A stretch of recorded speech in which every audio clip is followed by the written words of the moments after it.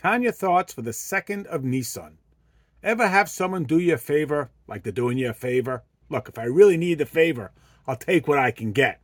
But it's not going to be all that rewarding or meaningful, like when they really do you a favor out of true love and friendship, when it's a pleasure for them.